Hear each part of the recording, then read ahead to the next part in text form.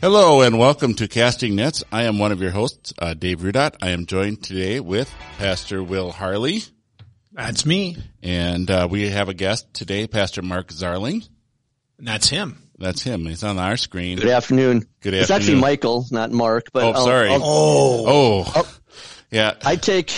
That's okay. If I ever want to get anything accomplished in the Wisconsin Synod, I just tell them it's M. Zarling, and hopefully they think it's Mark. See, I can't do that. My last name, no one else shares my last name, and I don't carry weight like that in the Synod. Yeah, not even the Harley name carries anyway. You can even say you are related to the Harley of Harley and Davidson. It just doesn't. It doesn't carry much weight. They're just like, can you get me a motorcycle? So we have a wonderful show today. Yeah? Yes, we do. We got some good stuff going on. We're going to be talking about some congregational mergers and congregational arrangements, and we are going to be talking with people who know how to do this better than we do. Yes. In this case, Mike. Yeah, in this case, Mike, yeah.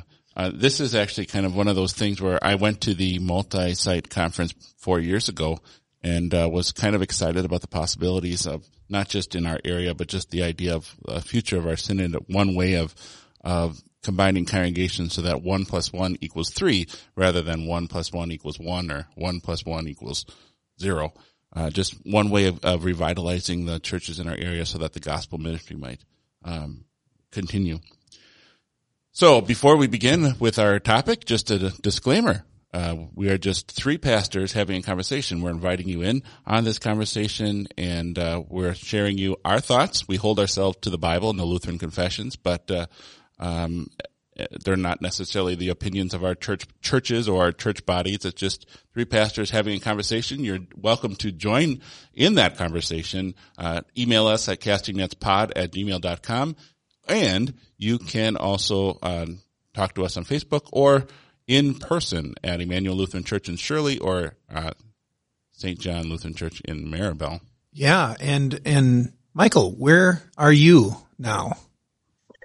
I serve at Water of Life, a newly merged congregation since November of 2020. Water of Life is in two campuses, our Racine campus in West Racine, and then our Caledonia campus on the north side of Racine. So I'm assuming I've been here. I'm assuming they can find you there. 18 years. What's that? I'm assuming they can find you there, and they can talk with you then in person. They can find me here. One of the two sites, one of the two campuses, I'm around every Sunday at one of those campuses. Exactly. All right. Do you have two campuses or more than two? We have two. Okay. So before we begin, and for those who have, those who have listened to the show before, they're probably feeling a little bit off kilter because, we didn't have a dad joke, which I am not complaining about, but. You know what's faster, hot or cold? Hot is faster because you can catch a cold. Well, how about I've got one for you. I have one for you guys. So I have 4 daughters, ages 16 up to 25. I don't know if you guys have daughters, but the teenage years, if you notice this, that girls in those teenage years especially do not like odd numbers. Or they actually only like odd numbers. You know why? Why do they only like odd numbers? Because they are always saying as teen girls, I can't even. Jeez. His actually was funnier. Because I have 2 girls. You know, I had to build that one up. Mike is a Star Wars fan. He has a nice Star Wars background. I know. You know, R2 is short for R2-D2, and Chewie is short for Chewbacca. What is Luke short for? A stormtrooper. That's a good one. There you go. And I do like your background. I think the Millennium Falcon is far better than whatever they have that they travel through in Star Trek. So Enterprise. Yeah, the only thing that I would say would top all of that is going to Plaid. Oh, nice. That is a good reference. Spaceballs. There you go. You didn't know the reference. Jeez. You're not a geek.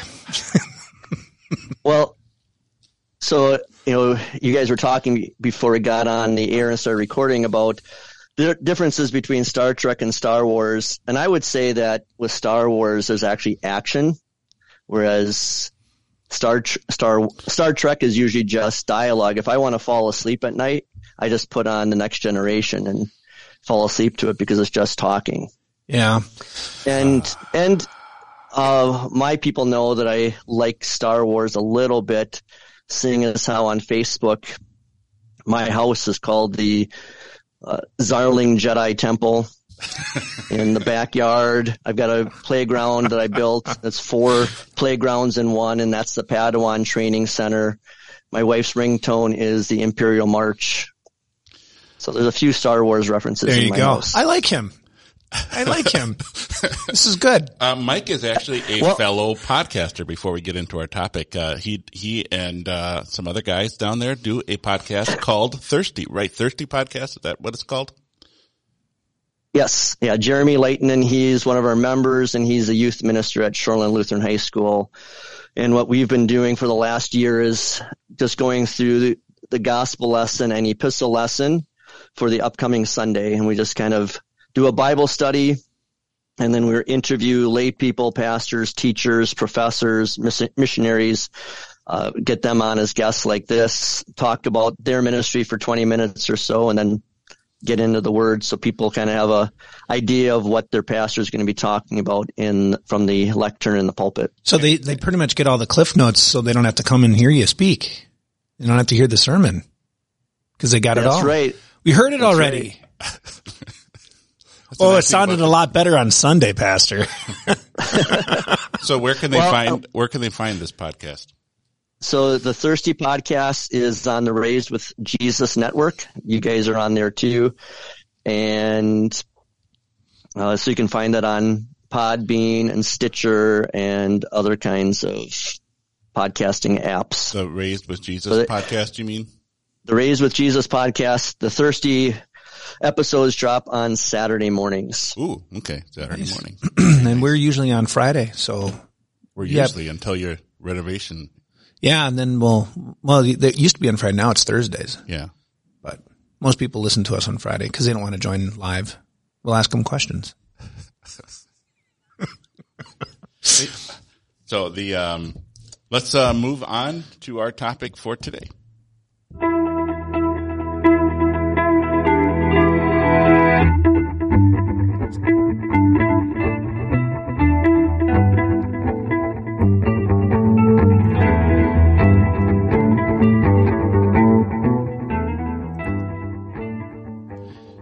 So before we have an opportunity to jump on into the topic at hand, I think one of the questions that I have is maybe to very briefly kind of detail for the listeners and the people who might not be in this mindset why we are talking about mergers, dual parish. Why are we talking about a setup like this in Christendom at this point? Because unless you're in it, unless you're in a congregation that is dealing with a shortage of the pastor or have been calling and couldn't get one or are starting to shrink and you're not sure what you're going to be able to do, you probably haven't had these thoughts running through your head. So maybe we could walk through why or what leads congregations to these things, these choices. What do you think? I think there's a difference between a multi-site concept and a dual parish concept. And I think that would be my first question for Mike is walk us through what's the difference. Because in outlying areas of our synod, there has been a lot of dual parishes. Even here in northeast Wisconsin, there are dual parishes, and that's been around for a long period of time. I know the history of my own congregation here, they've always been in a dual parish since the 1950s of some sort. It was only recently that they're all on their own. So, Mike, could you answer that question for us? Right. I can do that. But first, I want to put you guys maybe on the hot seat since you guys have been in dual and tri-parishes. What have you seen with the congregations? Are they working together as a dual or tri-parish? Or do they just kind of share the pastor and that's it? Do you want to field that one? Yeah. Or do you want me to field that one? Because we're going to both field it the same. It is usually just sharing the pastor as if they're two separate entities, and the pastor comes in, and even sometimes they have completely different bulletins.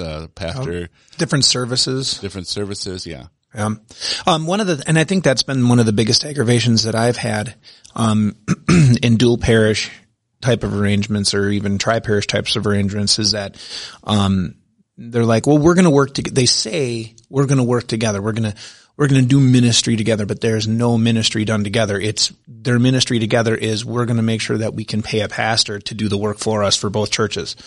And they kind of function differently. In fact, I think there's been some hard feelings because, in some cases you had congregations that were smaller and couldn't pay as much. And they're like, well, we would like to get bigger, so we need the pastor more because there's things we could do. But the one that was bigger paying more said, no, we get more time because we're paying more of the bill. So there was this, I felt an unequal yoking between the congregations. Mm-hmm. Yeah. And, when I first served out in eastern Montana, where we had three congregations that were each of them were 60 miles apart. And it was like serving three completely different congregations. So there wasn't, your initial question was the shared ministry. There really wasn't a shared ministry other than the pastor. Right. And that's kind of what I thought. And that's why I think a multi-site, a merger, is a better way to go, just because you can utilize everyone's input, both from the pastor and then the rest of the members. You know, Dave, you mentioned before the addition problem from the book Better Together. 1 + 1 = 3.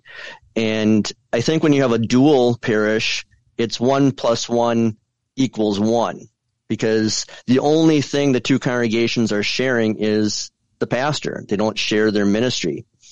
A few months ago, I returned a call that I had up into western Wisconsin, and I called and talked to the president, returned the call, and then 5 minutes later, the president called me back, and he said, well, now that you returned the call, I want to bounce this off of you. And he said during the call, he had two smaller congregations that were a dual parish in that area, and they were having difficulty filling their call. And so they had reached out to this congregation to become a tri-parish. And he wanted to know what my opinion was on that. I said, well, if it would be a multi-site where you have 2 or 3 congregations that are working together, and then you're able to afford 2 pastors to minister to the people at 3 sites, or maybe you close 1 site, whatever, but you can actually do more ministry. You multiply your ministry that way.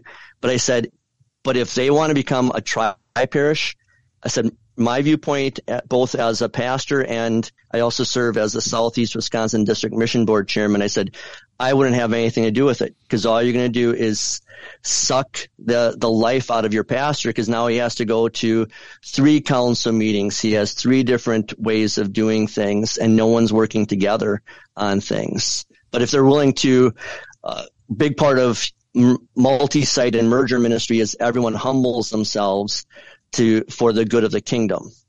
Yeah, and I think that becomes one of the big maybe teaching hurdles that you have in this type of in a multi-site arrangement is because we are, by nature, our sinful nature, or however you want to say it, we are so set on my congregation, and this is my I have to do this. This has to be ours. That type of a setup, and to change that mindset, especially for, and I'm not trying to belittle any of the older generation, but it's a mindset that they really have to try to get out of, because they're not thinking predominantly, they're not thinking greater Christendom. They're thinking Christendom in my area of the world, and this is where my congregation is, and this is how my congregation has always been, and we're going to lose autonomy, and we're going to be forgotten, and there's this fear, and I think kind of snowballs, and so trying to overcome that hurdle has got to be tremendous. Right. And I think down here, we do a lot of shared ministry that our congregation for over 50 years have been working with First Evangelical downtown that we share jointly, Wisconsin Lutheran School, or WLS. And last month we had an accreditation team come in, and the head of that team talked to me privately, as he was doing with all the pastors and teachers, and he asked what the relationship was between the two churches with the school. And I said, well, we walk together, but we don't really work together. And he said, yeah, I kind of picked up on that. He had talked to other people, and he phrased it this way. He said, well, the school is kind of like the loved child between two divorced parents. And I said, oh, I like that. So we're the love child of two divorced parents. He said, no, that D is very important. It's a loved child, not love child. But that's the key of two churches that we walk together. Our members love each other. The pastors love and love each other, and we do catechism class together. We have different ministries of youth group and other things together, but we really don't work together. And so, the outside world, it seems weird that we did not merge with First Evan. Instead, we merged with another smaller congregation. And it's just because the two churches didn't see eye to eye on ways to do ministry.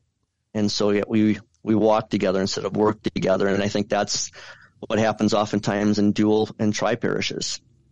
So maybe you could walk us through or at least open up the conversation. What types of mergers are there available to congregations? Because you're talking about different mergers. You kind of brought them up in what you just said. So maybe walk us through your perception of what the choices are. Yeah. So just to give a little background to your listeners, is even though it may be different of hearing about this, you mentioned that before, Will, is 2% of Protestant churches merge annually. That's 6,000 congregations, and another 5% talk about it annually. So that's about 15,000 churches. And it is something that's been happening more often in our Wisconsin Synod. Just south of us in Kenosha in 2021, the same time that we merged, the 4 congregations in Kenosha merged to become one church, and 2 schools merged to become one. Out in Juneau, Monroe, Verona, Adams Friendship, Mequon, Juneau. So there's a number of different places. West Allis, 3 churches there have all merged. Those are the ones I know of because they're close to me. And then, different types of mergers. You might have a rebirth merger. So that's kind of a struggling or dying church that gets a second life by connecting themselves to a stronger, healthier, vibrant church. Then there's the adoption merger. That's where you have a stable or stuck church that's integrated into, again, a stronger, vibrant church, taking on the mindset and the characteristics, the DNA of that larger church. You've got a marriage merger. That's where you have like 2 equals, like a husband and wife coming together. And then there's the intensive care unit one, the ICU. And that's where you've got 2 or 3 congregations that are on life support coming together. And those rarely work. For us down here, so we merged Epiphany, which had been around about 93 years, and New Hope, which is up in Caledonia. They've been around about 45 years.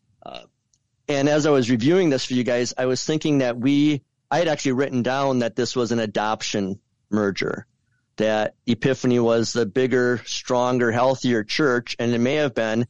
And yet now 2 years into the merger, I would describe us as a marriage merger. We are equals. And that's why when we merged, they did not become Epiphany Lutheran Church. We gave up both names and to become something new, to show, just like in marriage, we're becoming a new body. So why would you say that they're equal? Yeah. Well, why would I say they're equal? Just because of the amount of talent in both churches, even though Epiphany was much larger, and we tried to be very cognizant when we filled our elders and council positions to have representation from both congregations in this new congregation. Epiphany was just much larger. But now 2 years in, we don't have the people saying, well, we need to have this stuff at this campus or this stuff at that campus, because we've kind of worked that out that first year. Our leaders kind of describe it as a marriage also, in that just like in a marriage, two people that have been separate for say 25 years and now coming together for the first time, that first year is kind of hard as you learn to grow together. And with a congregation that's been around for 9 decades and another one that's been around for 5 decades, there's some growing pains that first year. So would you say that maybe when you first started with one congregation being bigger, the other being smaller, that the smaller congregation started out as an adoption but then grew and it like maybe morphed? Or was it always that way? I think it was always that way, but I just viewed it differently.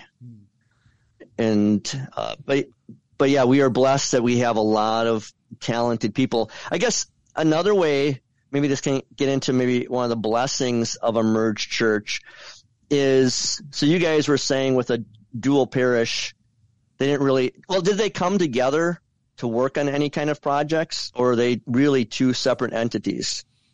It all depends. Like when I first got here, it was 2 congregations, and I asked, "What, do you have bi-parish meetings? I mean, do you do ministry stuff together?" And no, that didn't happen. When I was in Montana with the 3 congregations, they did do congregations get together. They did, and any kind of ministry, it was different, kind of a different situation because it was 60 miles apart. So what ministry could they really do together? They did do combined worship services once, church picnic was rotated between the 2 congregations, because there were 2 larger congregations and 1 smaller one that the 2 felt was their mission, that they were doing outreach to the 3rd.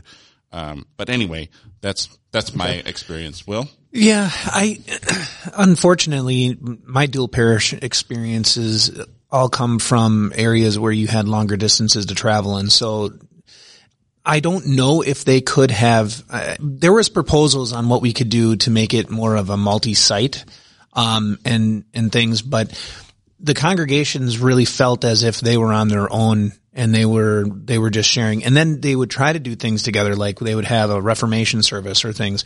And whoever was hosting it, of course, had the most people. And then you maybe had 1 or 2 from the other congregations that were a part of it. One of the things I think that, in your situation, when you're in a town, or even in a lot of the spots here in Wisconsin, you can have a multi-site relatively easy. And I use that in a very loose term. But like, in the Montana district, or out in the Nebraska district, or some of the outliers out there, when you're dealing with almost an hour travel or more, it does make, I think, mergers different. You can't have the joint councils. You can't have some of the things that we would be talking about here and what are working for you. Apparently, 2 years in, almost on your 3rd. I know one of the things that was discussed when we were out in the Nebraska area, and in the circuit that I was at, we were discussing what would it look like, because we had 4 congregations all in a row, and they were miles apart. I mean, it wasn't like real quick, but what would it have looked like if all 4 had become a multi-site, and they called 2 pastors, and then one weekend they just hit, down the road. One would preach, the other one do liturgy. They just keep going down the road, and then you were done for the day. And then the next Sunday they would switch, and then when the pastor had off, then the one pastor did all 4 on that one weekend, which would not be normal. Done on the back of a pastor. Yeah, but that was the best they could come up with. But I think a lot of it, when you were talking about the different types of why people merge, a lot of why they were talking about that and why those conversations were happening, because it was the cancer. the congregations were getting to a point where they couldn't handle their own. And so they had to do something. And this was the possible something. They didn't like it. How far apart are your two congregations in your multi-site, Mike? Yeah. So that's the distances thing. Like when I was pastor down in Kentucky in a mission church, we thought nothing of driving an hour.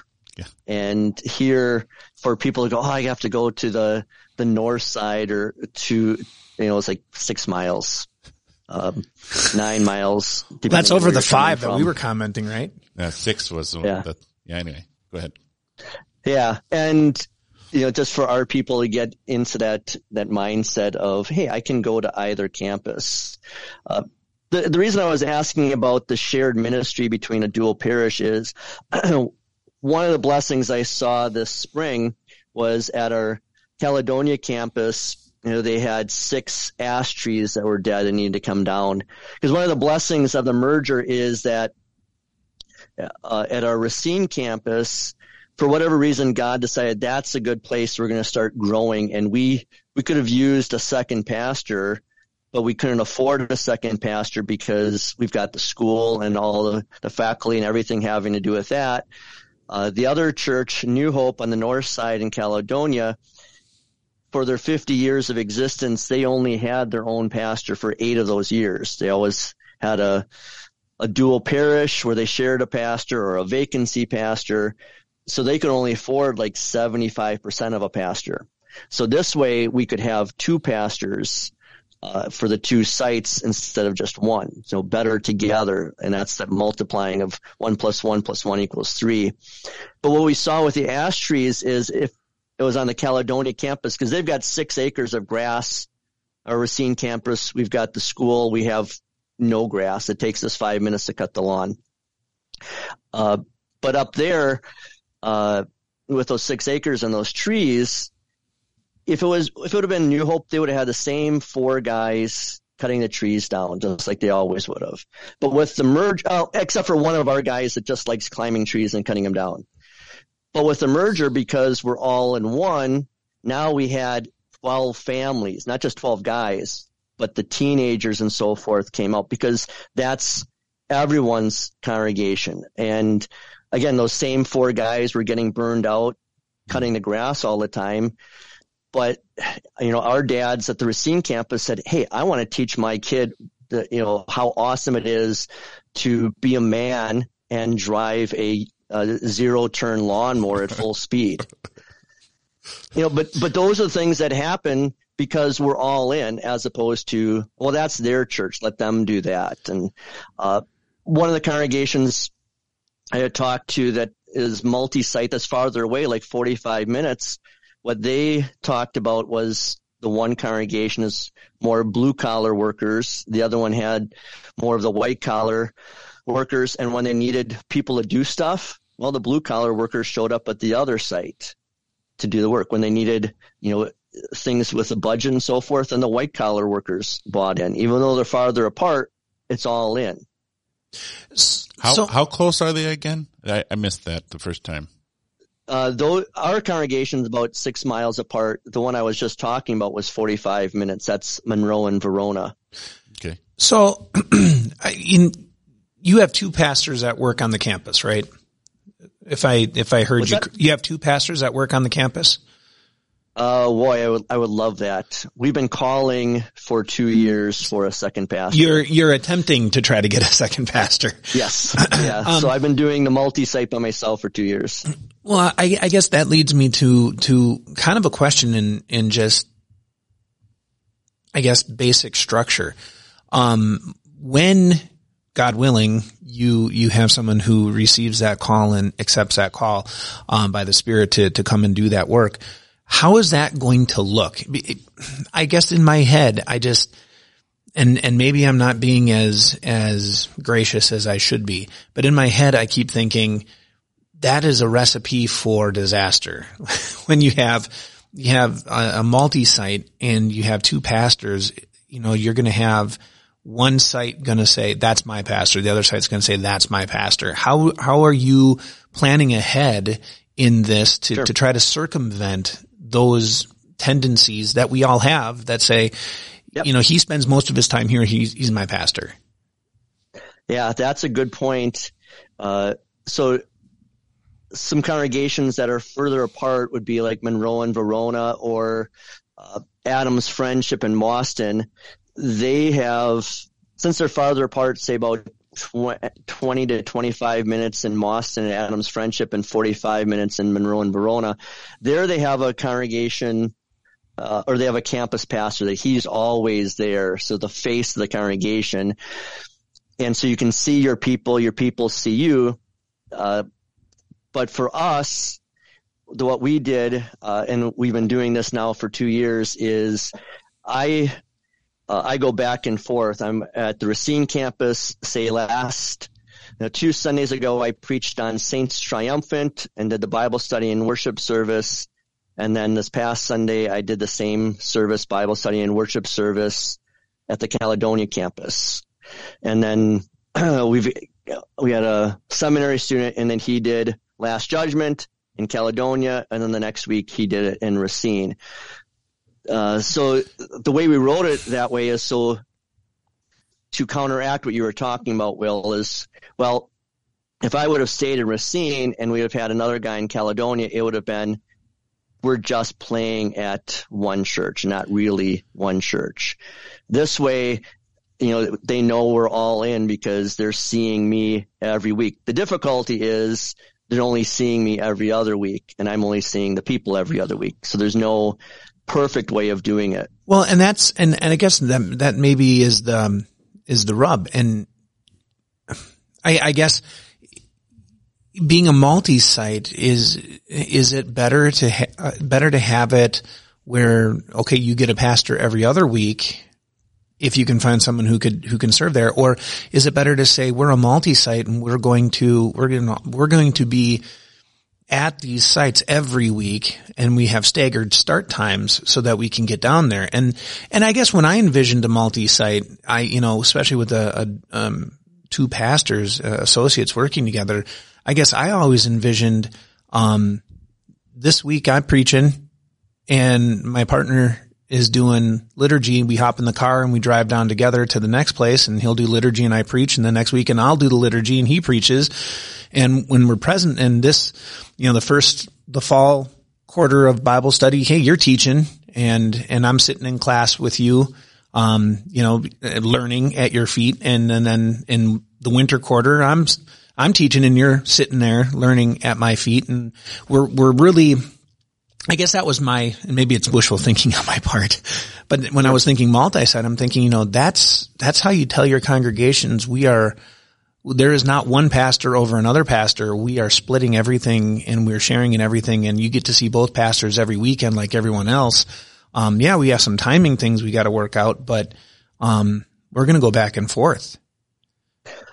Yeah, we just talked about this last month at our council meeting. I said, we really could stagger our worship times so that we could cut a worship time out or do a Saturday night. And so I could go back and forth to do 3 services in a weekend or in a day. I said, except that feels like we're just kind of giving up, and they agreed, meaning that we could do it, but then there's no reason for that second pastor. And so by putting this in front of our people all the time, that they're getting a guest preacher every other week is to say, hey, we're working to do this so that it's better together. And the way we wrote it up too, Will, is that so like this last week I preached, and then I'll write a new sermon, but then the following week when I have that sermon and Bible study already prepared, now I have time to do all the other little things, the administration, shut-in visits, outreach visits, and all those kind of things you don't always have time to do if you're putting 20 hours into the sermon prep and Bible study prep. So I guess I'm trying to follow what's going on, and maybe I'm missing something in the loop. Mm-hmm. So you'll prepare, Saints Triumphant, you prepared a sermon for Saints Triumphant. You gave it at one of the congregations on Saints Triumphant.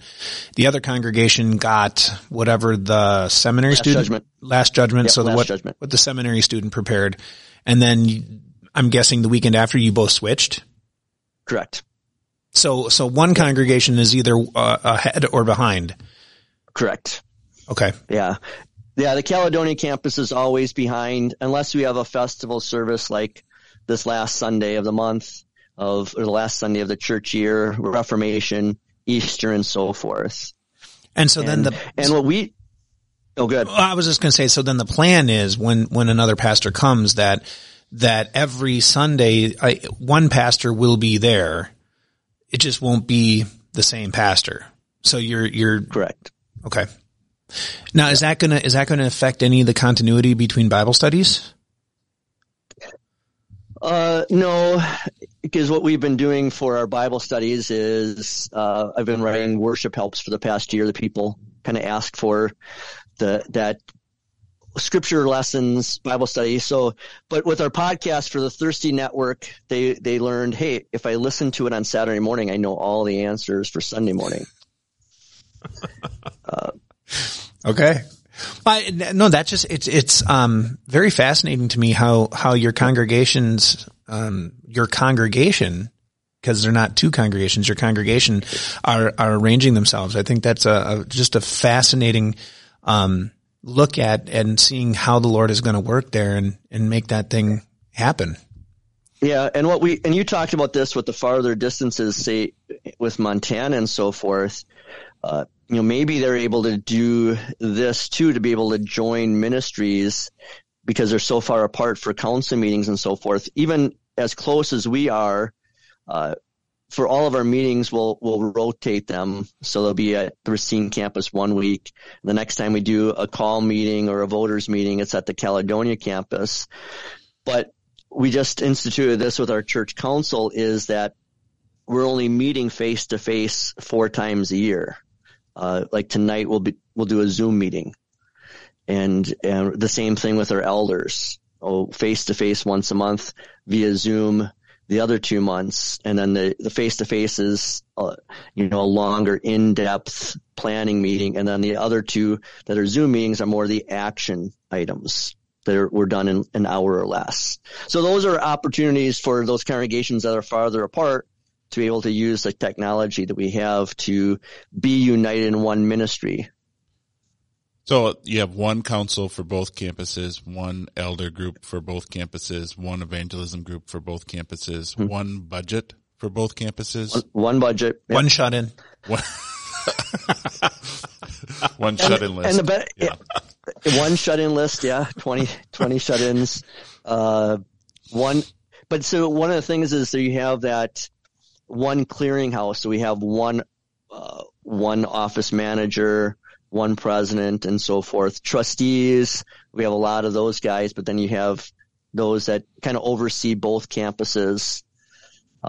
And I remember one of the guys, as we were going through the merger, they said, well, we can always just write it in there that if this doesn't work, we can always go back to Epiphany and New Hope. And everyone said, nope. You can't, it's like, having a prenup in your marriage. That's an easy way out. You and I have done counseling before for marriage. And as soon as you say the big D word, they say divorce, there's problems. And so there's no out. It was a lot of work changing the names of, and the bank accounts and so forth. It would have been much easier if we had stayed Epiphany or stayed New Hope than to become Water of Life. But all that effort, it took almost a year with all the legal stuff to get taken care of. None of our leaders ever want to go back and have to write a new constitution and bylaws and church ID number and all that stuff. Was the budget the most common objection to the merger, or was it something else? The unified budget? I don't think it was all that difficult to put it together, but I am not a numbers guy. Okay. So people objecting to having one budget, one council, was that the most common objection? No. Okay. What was the most common objection? I think the most common objection was the name change.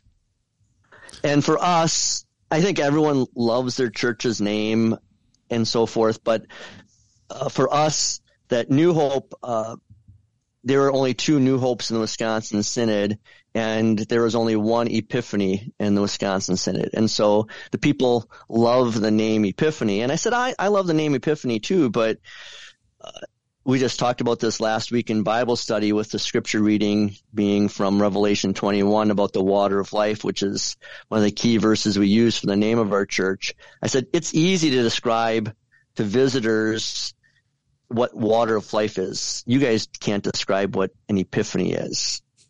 So giving up that name, because we still have some people that will write their checks out to the church, water of life, and then in parentheses write down epiphany. But I know they're joking. Is that the Epiphany campus? But that's the Epiphany campus. I haven't seen it with the New Hope people. But I think I think part of some of the hard things is, you lose the name, the facilities. You might think you're losing your heritage. Some people might think that, this is a discussion we had last year with Lent of people talking about how and making sure that there's enough things on both campuses. And so, like I said, we try and really work hard to say, all right, the Racine campus is a bigger sanctuary. We have everything is kind of closer to us. We have all the kids. We happen to have all the teenagers at this campus. But the Caledonia campus is much cozier, only seats 100 people. We have anything outdoor we're doing up there. And it came up with Lent. I really was pushing for, after COVID, that the Lenten suppers, getting together on one campus and having a supper for everyone together so they can see and talk to each other kind of for the first time, was really important. But I got outvoted in our worship committee meetings when we were planning it. They wanted to have 4:30 services in Racine and 6:30 in Caledonia. And although I didn't like it, that's what we did for Lent. We'll do it again in 2 weeks for Thanksgiving Eve and Advent and so forth. And this is where the pastor has to be humble and said, the people were smarter. And it really works out well. I was just talking to a young couple last night, and they've never been to the Caledonia campus. They've been here for a year, and now they're excited to go to the Caledonia campus for that later service for the first time. So, and then the people from Caledonia come to Racine campus for that earlier service, because that's a service for parents with younger kids and the older people that don't like to drive when it's dark. And it forces us, since we're so close, to be able to worship at each other's campus, to say we're all in. So I guess maybe looking at human nature and some of the struggles that you went through with the changing of the name and those hurdles, when it all boils out, I'm not exactly sure how to phrase this right without sounding crass. Was there any attrition that took place? Where people are like, absolutely not. This is not what I wanted. And do what you're going to do, but I'm gone. I'm packing up my toys and going home. There was talk about that, of whether there would be. And I said, no, I don't think so. We're all in. So when we took the vote at our joint Reformation service 2 years ago, we made sure that everyone had to be all in. It had to be a 75% percentage of the congregation. So we were all in. I don't think we've lost anyone because of the merger. This last year has been tough. We just happen to have a lot of people transfer to other nearby churches because they've moved, but that would have happened no matter what. And actually, the merger has helped because people haven't really noticed. If it would have just been one church or another, it'd be doom and gloom. For Epiphany, if it was just New Hope, they would have had to close the doors because they wouldn't have anyone left. But because God blessed us at the right time to come together, they've noticed people aren't here, but again, those people haven't left because of the merger. So from what I'm hearing, and maybe you can give us a little light on this before we move on to some other blessings that come from it. Mm-hmm. have you noticed, like an evening out of membership between the two campuses? Or is one campus still pretty much the people who were a part of that church originally? They just continue to keep going. They don't really migrate back and forth, and the ones from Epiphany don't really migrate back and, you know what I mean? Yeah. Because of the setup of what we have for worship services, they don't go back and forth too often between the two campuses. On Sunday, I noticed that there were a couple of people that usually worship in Racine that traveled to Caledonia, which is great.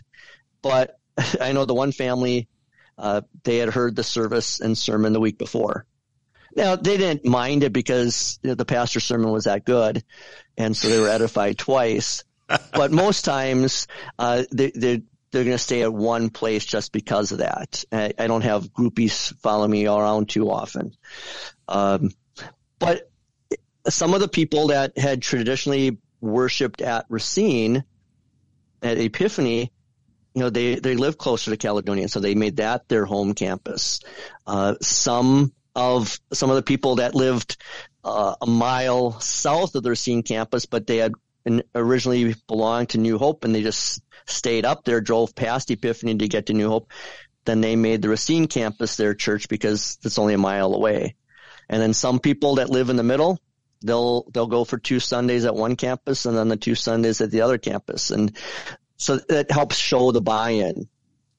But again, I don't know if you can do that when you're farther apart than the 6 miles that we're apart. So what you're saying is that there was the only kind of evening out happened right away, but not since then.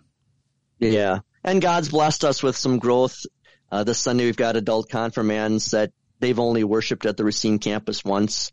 They came to the Caledonia campus because it's a mile away, and had their baptism of their 2-year-old last month, and now the adult confirmation this week. And so and one of the things we try and do too, and we haven't been really good at this, but we have to get better, is when you have a multi-site, you have to communicate twice as much. And we probably haven't done that as much as we could have, but we do try and put out several emails during the week, texting. We're trying to get our elders back and promoting this stuff, but doing things on social media so that even though the Racine people won't see Scott and Rebecca actually being confirmed this Sunday, they'll see it in an email and on Facebook, and then they can rejoice that they have more saints in God's kingdom through our church. Would you say that communication really makes the difference in a successful merger, or would there be something else? Yeah, communication. So we started our merger discussion in March of 2020. So it happened to be like the Wednesday night of Lent, just before COVID hit and the world shut down, through November, that Reformation service. And then we were meeting, especially those last 4 to 5 months, every other week we were having an open forum. And the way we did it is we had people from from both churches, from our young people, like college students, like my daughter and her friend, one from each church. They were on like the discipleship committee, and then we had outreach committee and stewardship and so forth, all working together already prior to merging, so that they got to know each other, and we had all of the ministries planned out, what it would look like once we merged. And so, and then, like I said, we had open forums at least once a month, if not every other week, just to be able to have the committees give their presentations of what we're doing. And then we recorded it, put it on YouTube, emailed it out, and so forth. So, I mean, I hate to call it an experiment, but it's 2 years into the merger, and you're still working out some of the kinks. But by and large, you would say that you've used the term all in a lot. I didn't count them all. But I could have been a drinking game. Go back and listen to this. About communication, right? You communicate twice as often, and then you communicate some more. Go back until you're blue in the face, and then you do it 27 more times. Yeah, go back and make that a drinking game. You can't just say, because we're pastors, you can't just say, it's in the bulletin.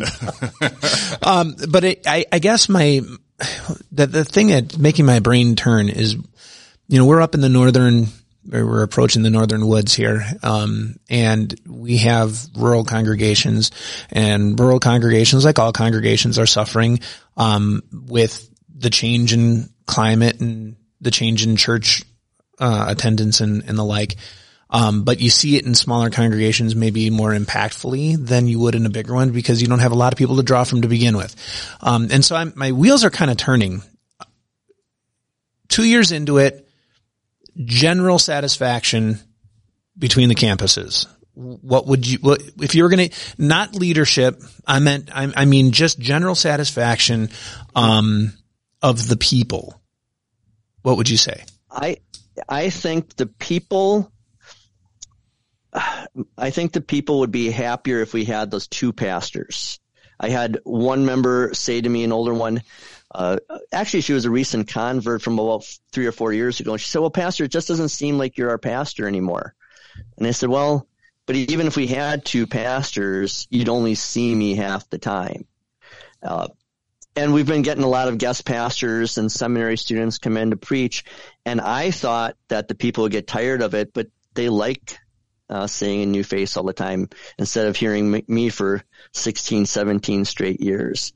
But other than that, I think that they've kind of enjoyed the merger in that, we do get together at, try and go to other activities. Even that same lady that writes Epiphany in parentheses on her check to Water of Life, her husband, he wears his Water of Life shirt to Bible study. I told her at her funeral, I'm going to bury her in a Water of Life shirt because she's dead. She won't know the difference. But she comes up with Epiphany in the parentheses. There you go. But she's enjoyed having the Good Friday service up at the Caledonia campus. And, that was the first time we did the Easter vigil at that campus, and it worked better because it's a smaller sanctuary for a smaller service. She says, this is really nice. So those kind of benefits. Thinking of the North Woods where you guys are too, is I think a lot of times a phrase I use is that a lot of our members, whether it's in this area or again, I serve on the Southeast Wisconsin District Mission Board, is that we protect our fiefdom. We protect this little castle, that's our church. And then we forget about the larger kingdom aspect. And that's one of the things, I've been grumpy with losing members, transferring to other churches, and getting talked to by other pastors reminding me it's about kingdom work.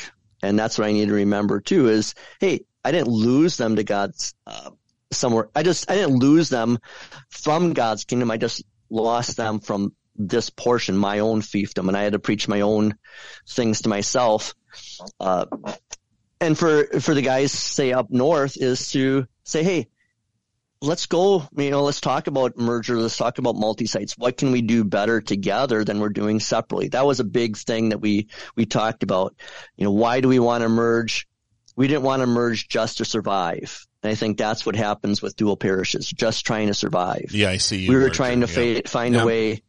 Yeah, we were trying to find a way to not survive, but to thrive, to do something better together than we were separately. Because let's be honest, all of us, we all do pretty much exactly the same thing on a Sunday morning. Bible study, worship, teen Bible study. Oh, some of us do it better. All that kind of stuff. Oh, well, yeah. But then you can learn from each other. So if two congregations are thinking of merging, what are some questions you would ask each congregation? I think you were saying, how is this going to help us to thrive? How are we going to help build the kingdom? But what would be some other questions you might ask of congregations that are thinking of merging? Yeah, I think if you're talking about is why merge now? Do we merge when we want to, or do we merge because we have to? Do we merge during a position of strength, or do we do it, well, now we don't have any other choice, and so it's a merger because of weakness? And then, like we talked about the math problems a few times, do we merge while we can multiply our ministry so 1 + 1 = 3, or do we wait so long that 1 + 1 = 1? Or 0. So those would be a couple of questions. 0. Yeah, or 0. Yeah. I mean, I think of a retired pastor that said this to me a number of years ago. He said, you know, Mike, we're doing pretty well in our church. And I looked out at his church, the members and the kids in the service and so forth. And they're hurting with all of their ministries, but they happen to have a lot of money in the bank. And I think that's the situation of a lot of our smaller churches. They're healthy money-wise because they've got older members that can keep things going for a long time. They have bequests and so forth, but they're not really doing a lot of the ministry, the outreach ministry that was mentioned before, the kingdom work ministry. That besides, that we definitely need to take care of our members. That's a wonderful thing. We need to do that, but we also need to reach out to those who aren't members to, Lord willing, make them members. Yeah, and that was my major selling point when I was talking with the Greenleaf congregation since 2019 of you can survive for 10 plus years, but is this good for the kingdom? Are we actually going to do the work of reaching out in the Greenleaf area, or can we look at what we've been given and say, hey, there's a congregation 3 miles down the road that's trying to build a new church and a school that's all one level, and you guys have 12 steps to go up to come here. Can we, for the good of the stewardship of the greater kingdom of God, say goodbye to this institution that's here, but also say hello to the opportunities that are ahead of them? I think another good question would be, are you open to change? I mean, maybe some of these smaller congregations, these struggling ones are, hey, we definitely want to grow, Pastor, but we don't want to do anything differently that'll cause us to grow. Oh, you mean we have to do other things other than come to church on Sunday? Well, yeah. But I mean, isn't that, we laugh at that and we say, well, you have to be open to change. You got to be open to not doing the same thing over and over again but we all do the same things over and over again. I mean, that's really a hurdle that even a pastor has to get over. I mean, we get into, you had made mention, the congregation is enjoying having other people preach because they don't want to hear me for just my voice for the, last 16 years. But I think there's that reality. When a congregation grows and gets to the point where they move away from that mission congregation size, it becomes an entity unto itself, and it becomes habit, and it becomes, there are certain things that are just a part of that congregation in that area. And I don't necessarily think those are bad things, but I think they become bad things when it becomes so ingrained in them that we have to have it, that we can't do anything else or move anywhere else or go to anything else. And I think that would be the problem. I mean, I'm not saying it's happening, but how congregations are getting in our area right here. If there was some type of a multi-site that happened, between Shirley and Gibson and Maribel or Denmark, you have a multi-site with all those congregations that are kind of right in that area. The biggest challenge would be the traditions of each of the congregations. And those traditions aren't necessarily bad. It's just that those would be the hurdles that you have to get over, because they're going to have traditions of, we do it this way. And can we still hold on to some? Yes. Do we have to have every? No. Which ones do you give up? I'm not sure. but it comes back to humility, isn't it? Yeah. What's best for the kingdom of God and what is the preference of mine? Right. But it also comes back down to teaching too. Because, you have a shut-in and you go and you visit a shut-in and you can rely on those traditions, and they can pick up those things and they can share with you, well, this is what we used to do. This is still a part of my church, and they're connected to that because that tradition is there. And that there's a reason why the Lutheran Church preserves the historical liturgy, that we follow a liturgy at all, because there's a tradition there of uniting us as opposed to just doing things willy-nilly. So I mean, tradition isn't necessarily a bad thing, but it can become a hang up if we're not humble enough to say, what can we keep? What do we have to move on from? Yeah. I would put it this way of what can we change, what cannot change, and what must change. And maybe when you have a congregation that is losing members are dying off and so forth, and going on to church triumphant, instead of woe is me and looking at victimhood status, is maybe look at it, hey, look at now we've trimmed some things, and what else can we trim? And now instead of we're older dying congregation, say, oh, you know what, we're a mission congregation. We're a small battle ready force. A big church, there's a lot of people, but it moves very slowly, like a big army force. But when you're a small congregation, and my first church 26 years ago was in Radcliffe, Kentucky, next to Fort Knox, we started with 15 members, and we moved fast. It was very mobile. We couldn't do a whole lot like a big church, but we can move things very quickly. And so maybe the mindset has to change for a congregation instead of woe is me, is, hey, look at what God is allowing us to do. And I agree with you wholeheartedly. And I guess that brings us, maybe to a question. And I know it was one that I can't take credit for thinking of. But we have been talking about, maybe when you're in a position of strength within the congregation, things seem healthy and stable. That's the time to start thinking ahead for merger. What would the opposite be, where you would back away and say, no, we can't go through with something like this, or we shouldn't be thinking of something like this? I think that what I said before about if we're not willing to change, if we're not even willing to change the name, then we're not ready. If we're not willing to give up ownership of the way we do things, then we're not ready. And then you have to keep the discussion going. And sometimes what needs to happen is the pastor needs to change, the leadership needs to change, and for those things to. So I'm hearing vacancy. So it can be, because sometimes you have the need. You have to be in need, and then Sure. you see the change. Sure. What do you got? Anything else? Because I know I talked with one pastor one time that talking about merger. He said, but we're two healthy congregations, so it doesn't make sense to merge. That's kind of sad. Because that's probably the best time. Church, that's probably the best time. Exactly. Neither church wants to give up anything.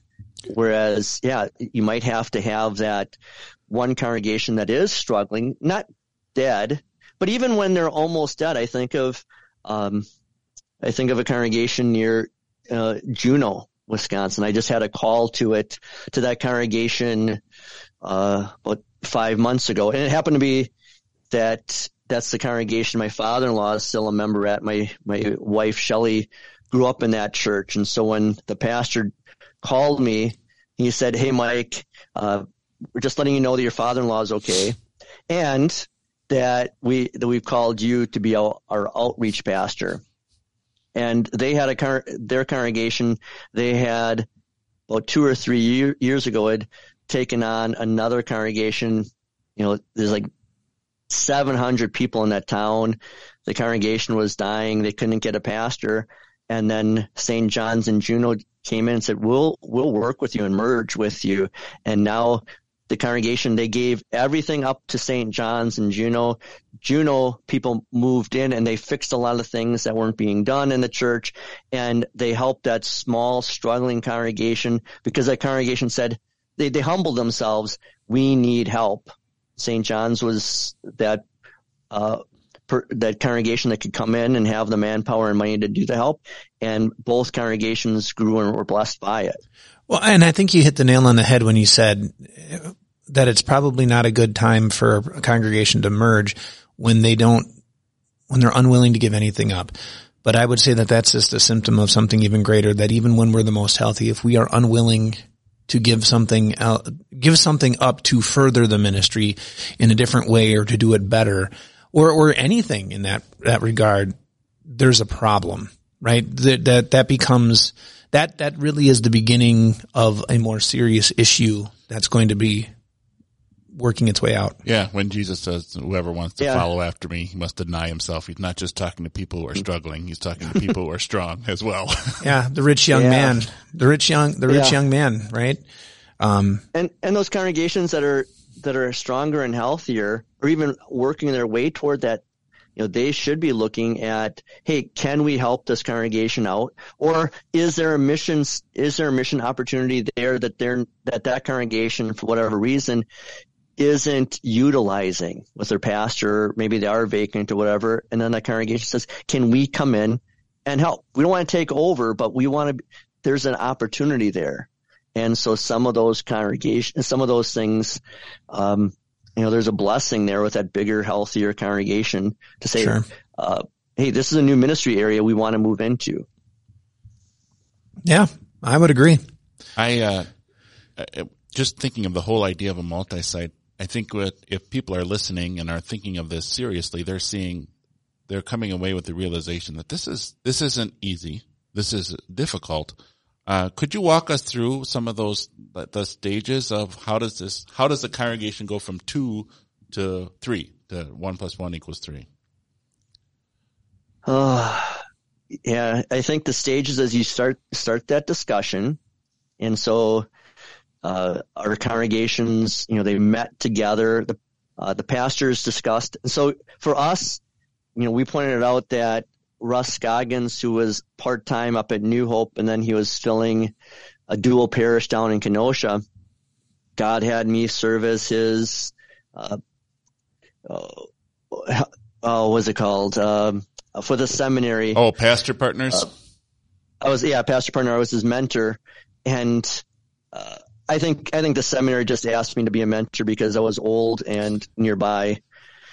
So, but God bless those conversations because we both were into shared ministries. And then we said, hey, because I remember we talked about it in our January luncheon. Hey, should we do more shared ministries between the two churches? And he said no, because he said, if we're not going to work together, it's not going to work.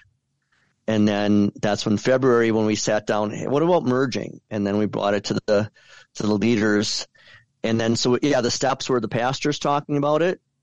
Then the leadership talking about it. Down in Kenosha, they had a much bigger one with 4 churches of Mount Zion, Friedens, Bethany, and St. Luke's, and then 2 schools and a preschool all in there. They had to discuss for like 2 years. But the pastors talk for a long time. Then you get the leaders together. And then when you start getting some plans together, then you start getting the people to have buy-in and dividing them up as different committees, and then presenting everything in open forums and so forth so that everything's on the table. And we're going to talk about stewardship, discipleship. This time we're going to talk about, budget and trustees this time and so forth. And then you take it as long as you want to take it. Whether it's, for us, it was 8 months or so. For them in Kenosha was 2 years. And then we took, like I said, we took then the vote, and a big part of the vote, I think, for any congregation that's interested in doing this is you should know ahead of time what the vote's going to be. Because if you got to the merger vote and then it was close, it was 75%, or it was, it didn't go through, well, you didn't do your job, and now there's hard feelings and it's dead. Yeah, take appropriate polls. I think we learned that. Got to get some good polling. Make sure you come with all your cards. Open forums. I think you said you had a lot of open forums, so you would get a good pulse of where people were at and give people an opportunity to ask their questions and to raise their challenges and to answer it honestly and forthrightly. That this is for the good of the kingdom, and yes, it requires some humility on each person's part and each congregation's part, but then it also is looking toward the future. What's the good for God's kingdom here, and not necessarily what's good for us, this location, but what's good for the greater kingdom of God. Yeah. Yeah. And I think for us, we were blessed too that we had 3 people that, as we were going through the gifts, as we were dividing people into committees, 3 people stood out that in their real work jobs, this is what they did, is they worked on communication and mergers of businesses. So it was a no-brainer to put the 3 of them in charge of this, because I had no clue what I was doing besides reading the book Better Together. It was, hey, this is what we want to do. And then they organized everything. And that was so beneficial. It's from another book, getting the right people on the bus, and we got the right people on the bus, right in the front. It's not like Lutherans that want to sit in the back. We put the good people right up in the front. But it's having that, like you said, it's having the people, it's starting the conversation with pastors that are willing to open up the conversation to work with each other, because sometimes pastors don't like to work with each other, and then moving from there to getting their leadership on board to say, what would it look like for us to work together, and moving in that direction, and then having, and not every congregation has it, but having people who are in the business world saying, this is not an uncommon thing and we can do this, and then having them in key places to help facilitate that.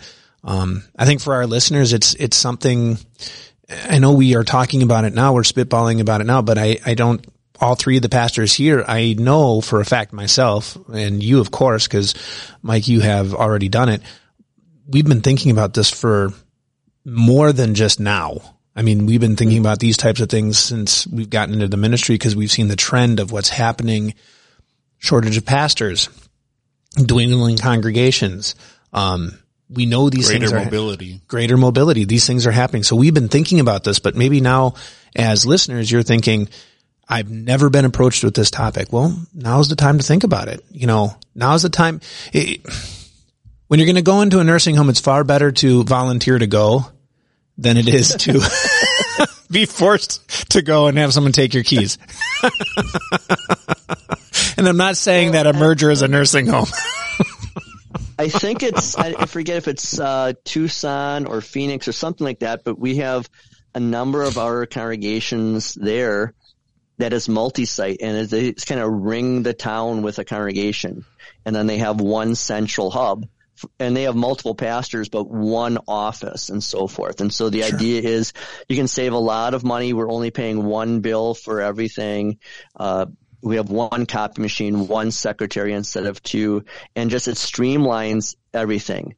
For us, we do the same worship service one Sunday and the exact same one at the next service at the next campus. But you can do things where, say if Racine campus, we've got a lot of talented musical people, a lot of teenagers. We could do more of a different style of worship than the Caledonia campus. And you can do that if you have certain gifts and say, hey, this campus is going to have this type of ministry. Maybe it's youth or child or music. And then this ministry is mainly what we're going to focus on at this campus. We've kind of made it so it's the same, but that's each congregation can have something special too. Sure.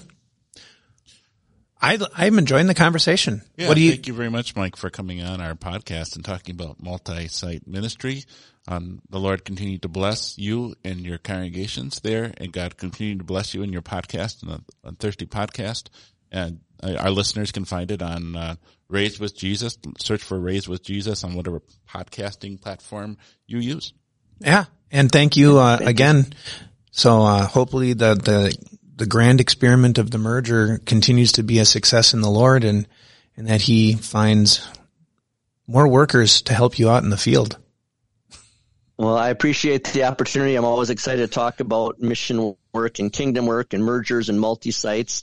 And I'll put a plug in, just like I end our podcast, of saying, stay thirsty, my friends, and drink deeply from the water of life.